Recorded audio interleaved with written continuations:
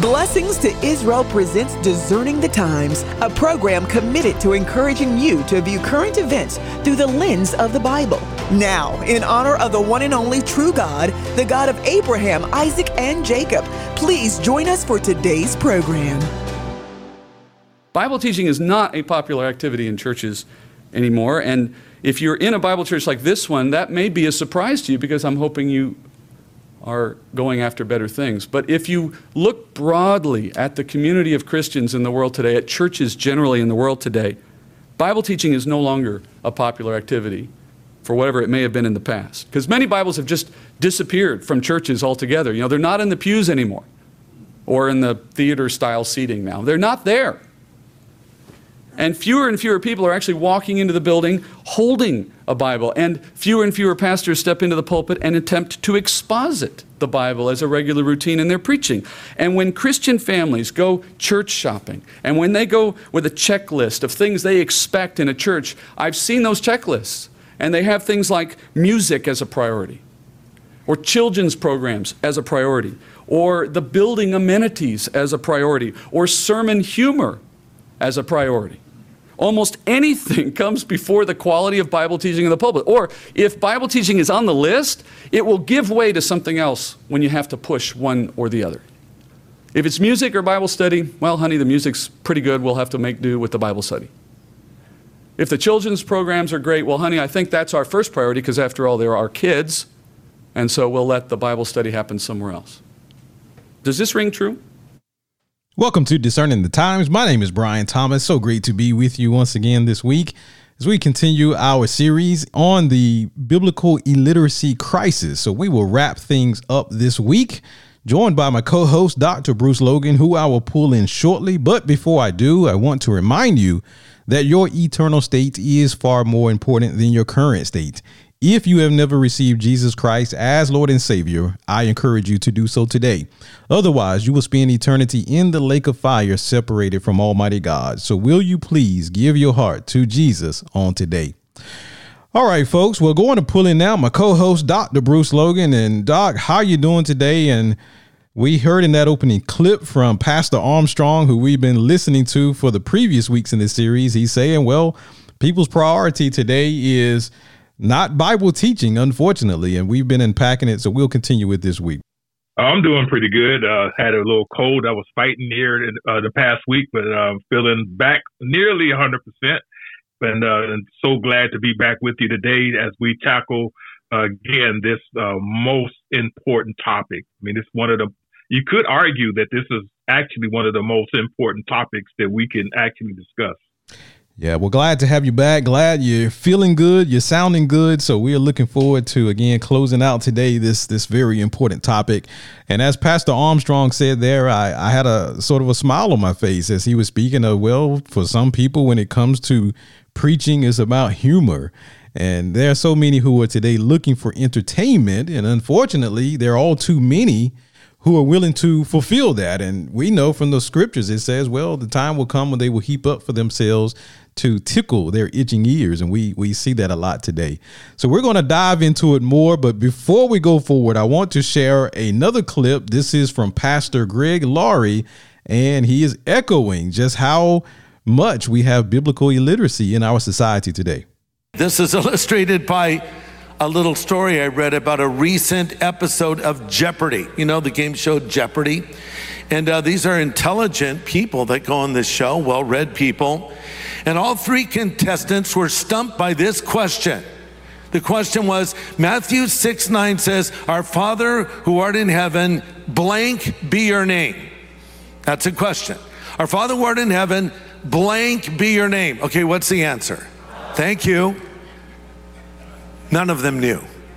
See, that's called biblical illiteracy. And that speaks to our culture today. There was a time when even if you weren't a Christian, you would at least know the answer to that question and others related to the Bible. Here in America, only 6% of Americans hold a biblical worldview, despite the fact that 87% of American households have at least one Bible. A survey of graduating high schools revealed that 12% of Americans believe that Joan of Arc was Noah's wife. Get it? Joan of Arc. That's not a joke. They thought Joan of Arc was Noah's wife. They also thought Sodom and Gomorrah were husband and wife. That'd be a fun service to perform. Sodom and Gomorrah, I now pronounce you man and wife. And here's what I really found amazing. Some thought the Sermon on the Mount was preached by Billy Graham. I'm not making this up, Billy Graham. Now, Billy was a great preacher, but I'm sorry, that one goes to Jesus.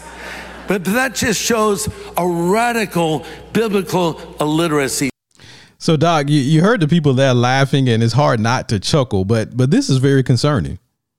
Absolutely. I mean, on the surface, I can understand why people would laugh at that, but when you really examine it, it's very, very concerning, as you said, and very, very problematic, because the fact that what Pastor Lori described and those examples and those illustrations, in fact, I actually am familiar with those statistics because I follow the Barna Research Group quite often, and they put out these types of studies, and they've been doing this for quite a while, pointing out that how biblically illiterate we are as a culture. And as Pastor Lori pointed out, what's even more alarming, and when you think about this, that although I think he said, I think the quote was 90% of Americans claim to be Christian, but only 6% have an actual biblical worldview. In other words, only 6% actually perceive or interpret what's happening in the world through the lens of Scripture, which is basically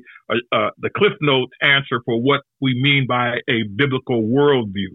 And the fact that those numbers exist in the United States of America, where probably in spite of a lot of the anti-America negative narrative that we see across the media, America is still yet arguably the freest overall country on earth.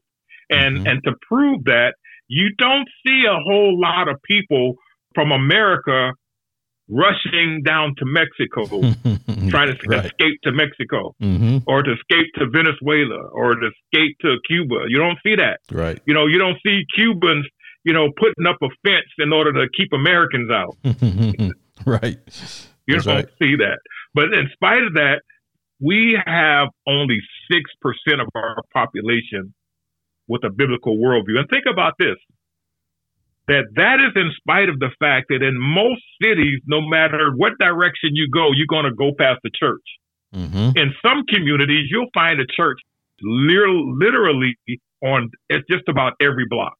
I mean, there's some denominations, within, my local community that has, 15, 20 different churches just within a particular denomination.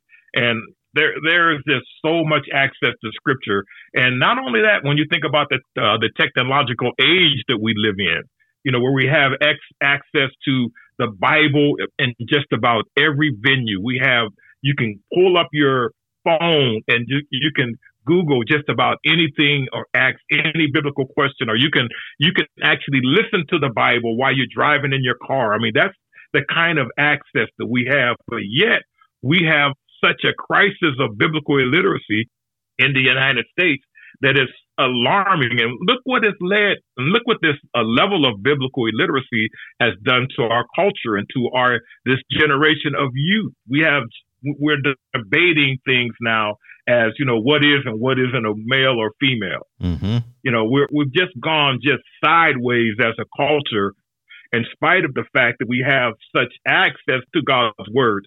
And that is in large part because of the lack of, as Pastor Lori said, the lack of priority that we place on the Scripture, on Bible study, on biblical exegesis. We place much more priority and emphasis on external things as services and entertainment and concerts and these types of things that really does not lend itself to growing our minds and renewing our minds and bringing about conviction and discernment and understanding in God's word. And so it's a cultural problem, and it's systemic, and it's impacting virtually almost every aspect of society. That's exactly right.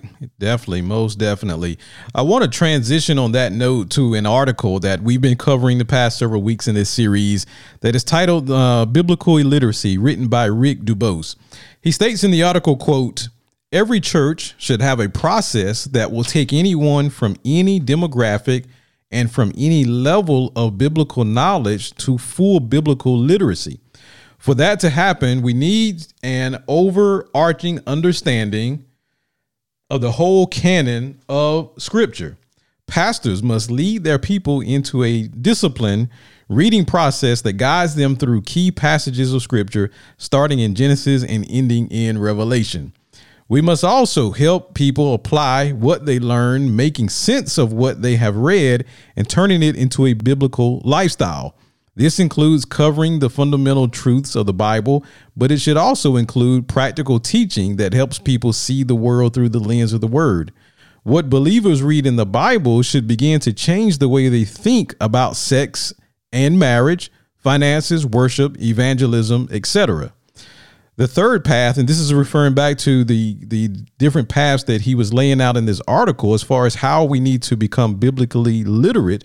The third path is living and sharing the word. Now that we have read the full Scripture, learned to speak the language, and started thinking it instinctively, how will you live it out daily? And Doc, that's exactly what you were just speaking of just a minute ago.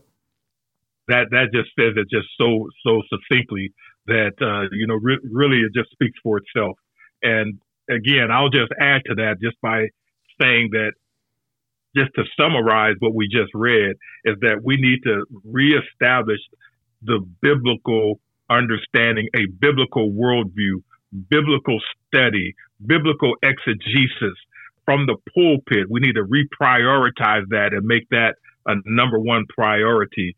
Otherwise, we're going to continue down this road of biblical illiteracy that's, like I said earlier, it's impacting every aspect of the culture. We're going to have to prioritize. We're going to have to raise Bible study to a priority that's number one in our churches and our services. We're going to have to create an environment where people look forward to coming to Bible study. It's like a lot of places where you go, Sunday mornings is going to always be packed. If you have a concert or service or anniversary or any type of service, it's going to always be packed. If you call in, Bishop so-and-so or Apostle so-and-so, it's always going to be packed. But when you say, come to Bible study, you have to beg people to come. You have to look out in a Bible study setting and see, maybe a handful of people, whereas, in Sunday service, it's going to be packed. And that has a lot to do with the fact of what we prioritize. We prioritize service. We prioritize events. We promote those the most. And we don't prioritize. We don't promote Bible study. And again, like I keep repeating, that trend is impacting the culture at large. And it's got to start from the pulpit. Absolutely. Let's return now to Pastor Armstrong as he's given this message on this topic of biblical illiteracy. And then you go beyond the main service, small group studies, Sunday school classes. They've altogether abandoned studying the Bible. In fact, a Sunday school class today will virtually study any book they can find so long as it's not the Bible. They like to study books about the Bible rather than just opening the book itself. In fact, I think the surest way to keep your small group small is to propose a Bible study that only uses the Bible.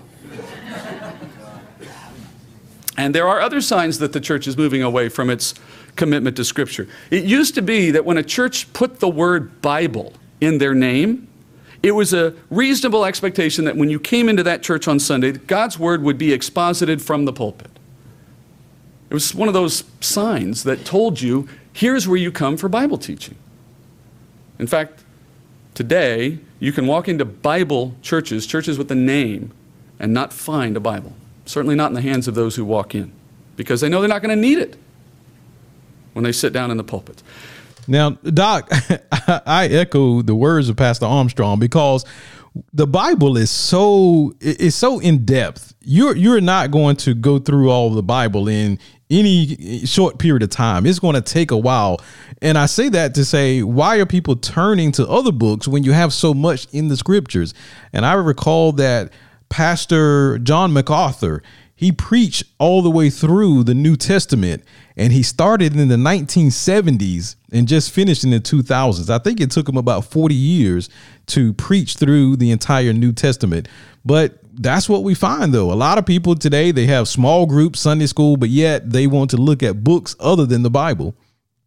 And that's so true. Again, we're looking at any other thing other than the Bible. I've been at Bible studies where they used I can't even think of the name of the Perfect Driven Life. Yeah. We studied where they studied the Perfect Driven Life and all those types of books. The 5 Love Languages, right? Mm-hmm. That's a book that's sold millions of copies. Where I've attended marriage conferences where the 5 Love Languages was the main topic, was the main reference, and not a single scripture was ever quoted.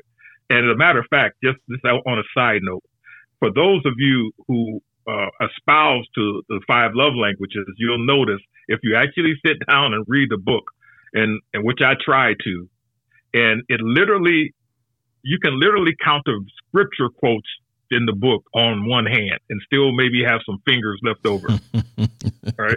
So that just echoes what we just heard. And the fact that, we look for any other sources other than the Bible itself, but the Bible is just so rich. Mm-hmm. It's so much. You can never really get through it even within a year. Like you said, it took, like decades in order to go through the Bible. And that was just the New Testament. Mm-hmm. And imagine how long it would take if he would have started with Genesis. Right. Uh-huh. He'd still be working at it. Right. Right. Right. So I mean, but it's just so much there. Just open it up and just begin to read and dissect and just to exegete. One of the things that's always been a problem with me is that oftentimes you'll go to Sunday morning service and you'll hear a sermon, and then the next week it'll be another sermon. And then the next week, it'll be a topic, something else. And then following week, it'll be something completely unrelated. And there's no continuity. There's no symmetry. There's no consistency. There's no train of thought that we can connect, no dots that we can connect in order to really understand the big picture of the scriptures. And one of the things I'm a firm believer in is that we need to get back to expository teaching, expository preaching, which means that you take a book of the Bible and you go through it verse by verse, and it may take 10, 12 weeks. You take the book of Romans, for an example, the book of Matthew, the book of Daniel, the book of Revelation, the book of Genesis, just dissect it verse by verse by verse. And then as we just also heard in the previous clip, that you then in turn, after espousing it, then you make it applicable to, our daily life. How can we apply this, or does it even apply? Because not everything is applicable to us. Mm-hmm. Some of it was intended for Israel, but that's all part of exegesis, determining, who was the audience, what was the message, what was the original intent, what was the historical setting, what was the language, what was the cultural setting. All of these things are important in interpreting the scripture and rightly dividing the word of God. And that's what we need to get back to. Yeah. And as you were talking, I had this picture in my mind. What else do we do in life where we just jump around that way? As you said, so many do with topical sermons, because when you go to build a house, what do? You start on the foundation, and to get that foundation, you have to dig for the footings, and then you start on the foundation and you work your way up. You don't one day work on the foundation and then say, okay, today let's jump over and work on the roof. And then, okay, today let's do a little plumbing. You're going to end up with a mess, but you build it as you're going. You're building that foundation, and that is why expository teaching is so important, as you said. So back to this article from Rick DeBose. He states, quote, again, this begins with the pulpit, exactly as you said, Doc, and continues through a process, but it ultimately depends on our personal and individual devotion to the word. Pastor, how you view the scripture will determine the attitude your congregation has toward the Bible. Jesus taught us through the Sermon on the Mount that our first priority is to go into our secret place, our closet, and devote a portion of our day to seeking his face, praying for his will and our needs, and leaning into his word. For pastors, our task is so vitally important that we cannot do it without first receiving the word for ourselves. In the synoptic gospel accounts of the feeding of the 5,000, Jesus first hands the bread to the disciples before they can feed the crowds. Without receiving the bread from the Lord, they had nothing to offer. But after taking it from the master's hand, they were able to feed thousands. And Doc, I think that's very profound. That is extremely profound. But I just want to go back and just point, just to illustrate, kind of like encapsulate everything that what you just read, is that you start out by saying that Jesus taught us through the Sermon on the Mount. Now, and one of the things I used to teach a New Testament survey, and I walk through the book of Matthew, and where Matthew gives the biggest picture or the biggest account of that Sermon on the Mount. And I asked the question, and I always do this whenever I teach on the Sermon on the Mount. But when you ask the question to the audience, what is the first thing that you think of when you think of the Sermon on the Mount? And those that are even remotely biblically literate will all generally always respond by saying the Beatitudes. Mm-hmm. But what people don't realize is that the Beatitudes was not the Sermon on the Mount. The Beatitudes was just a part of the Sermon on the Mount. And Sermon on the Mount actually included all of Matthew chapters 5, 6, and 7 was all a part of the Sermon on the Mount. And Jesus concluded that sermon by saying that he that obeys these words of mine or will be like the sands in the sea. In other words, obeying what words was he referring to? He was referring to everything from chapters 5, 6, and 7. Mm-hmm. And that was the encapsulation of the Sermon on the Mount. But I'm always amazed at how many people aren't even aware of that basic fact. Yeah. I mean, that the Sermon on the Mount is more than just the Beatitudes. And so again, that just kind of encapsulates what we're talking about, how important it is that we get down to actual biblical exegesis. I'm not talking about that you have to be a seminarian, that you have to study, everything in Greek, that's all good. But we need to get back to just at least get back to the basics, right, of biblical teaching and exposition. Mm-hmm. Yeah, you're exactly right, Doc. And as we close out this series here in the final couple of minutes, I just stress how we in this ministry, we are a Bible teaching ministry. And I was just speaking over the weekend, and I gave a message and I told the people there, I said, listen, I'm not here to hoop. I'm not here to holler, and I'm not hemming and hawing. I'm not putting on a performance. I'm here to teach the word of God. And then we walk through the scriptures line by line and verse by verse. And I also share that just like the mailman, he's delivering the mail. So you're there not to hear that person, but you're there to hear the word of God. And the mailman, he's bringing a letter. And when you get that letter, you're not excited about what the mailman has to say, but you're excited about the person who wrote the letter, what they have to say. And that should be our attitude when we approach the scriptures. We are hearing from God. It's something that is sacred, and it's really an honor and a privilege that God speaks to us through his word. So we really need to get back to biblical literacy. And again, we expect the world, as we know, a commentator in the ministry says, the world is going to world. So we expect that to be the case in the world. But when we see the illiteracy level in the church so high, that's what's really concerning and disturbing. But Doc, what are your closing thoughts in the final minute before we wrap things up? I'm just going to close out by saying, because this is a topic that it can be ongoing, because it's a serious problem, and it's, as I said, to repeat what I said earlier, it's impacting every aspect of the culture. It's impacting our youth. It's impacting society. I mean, it's impacting everything. How we vote. I mean, it's impacting everything. And basically, I just want to close by saying, or encourage the audience to develop a heart, a hunger, a desire for the Word of God. And if you don't, attend a church where they are espousing the things that we're discussing. I mean, there are avenues, there are outlets where you can go and really, really dig into the Bible for yourself. Now, of course, you got to be careful because everything out there is not good.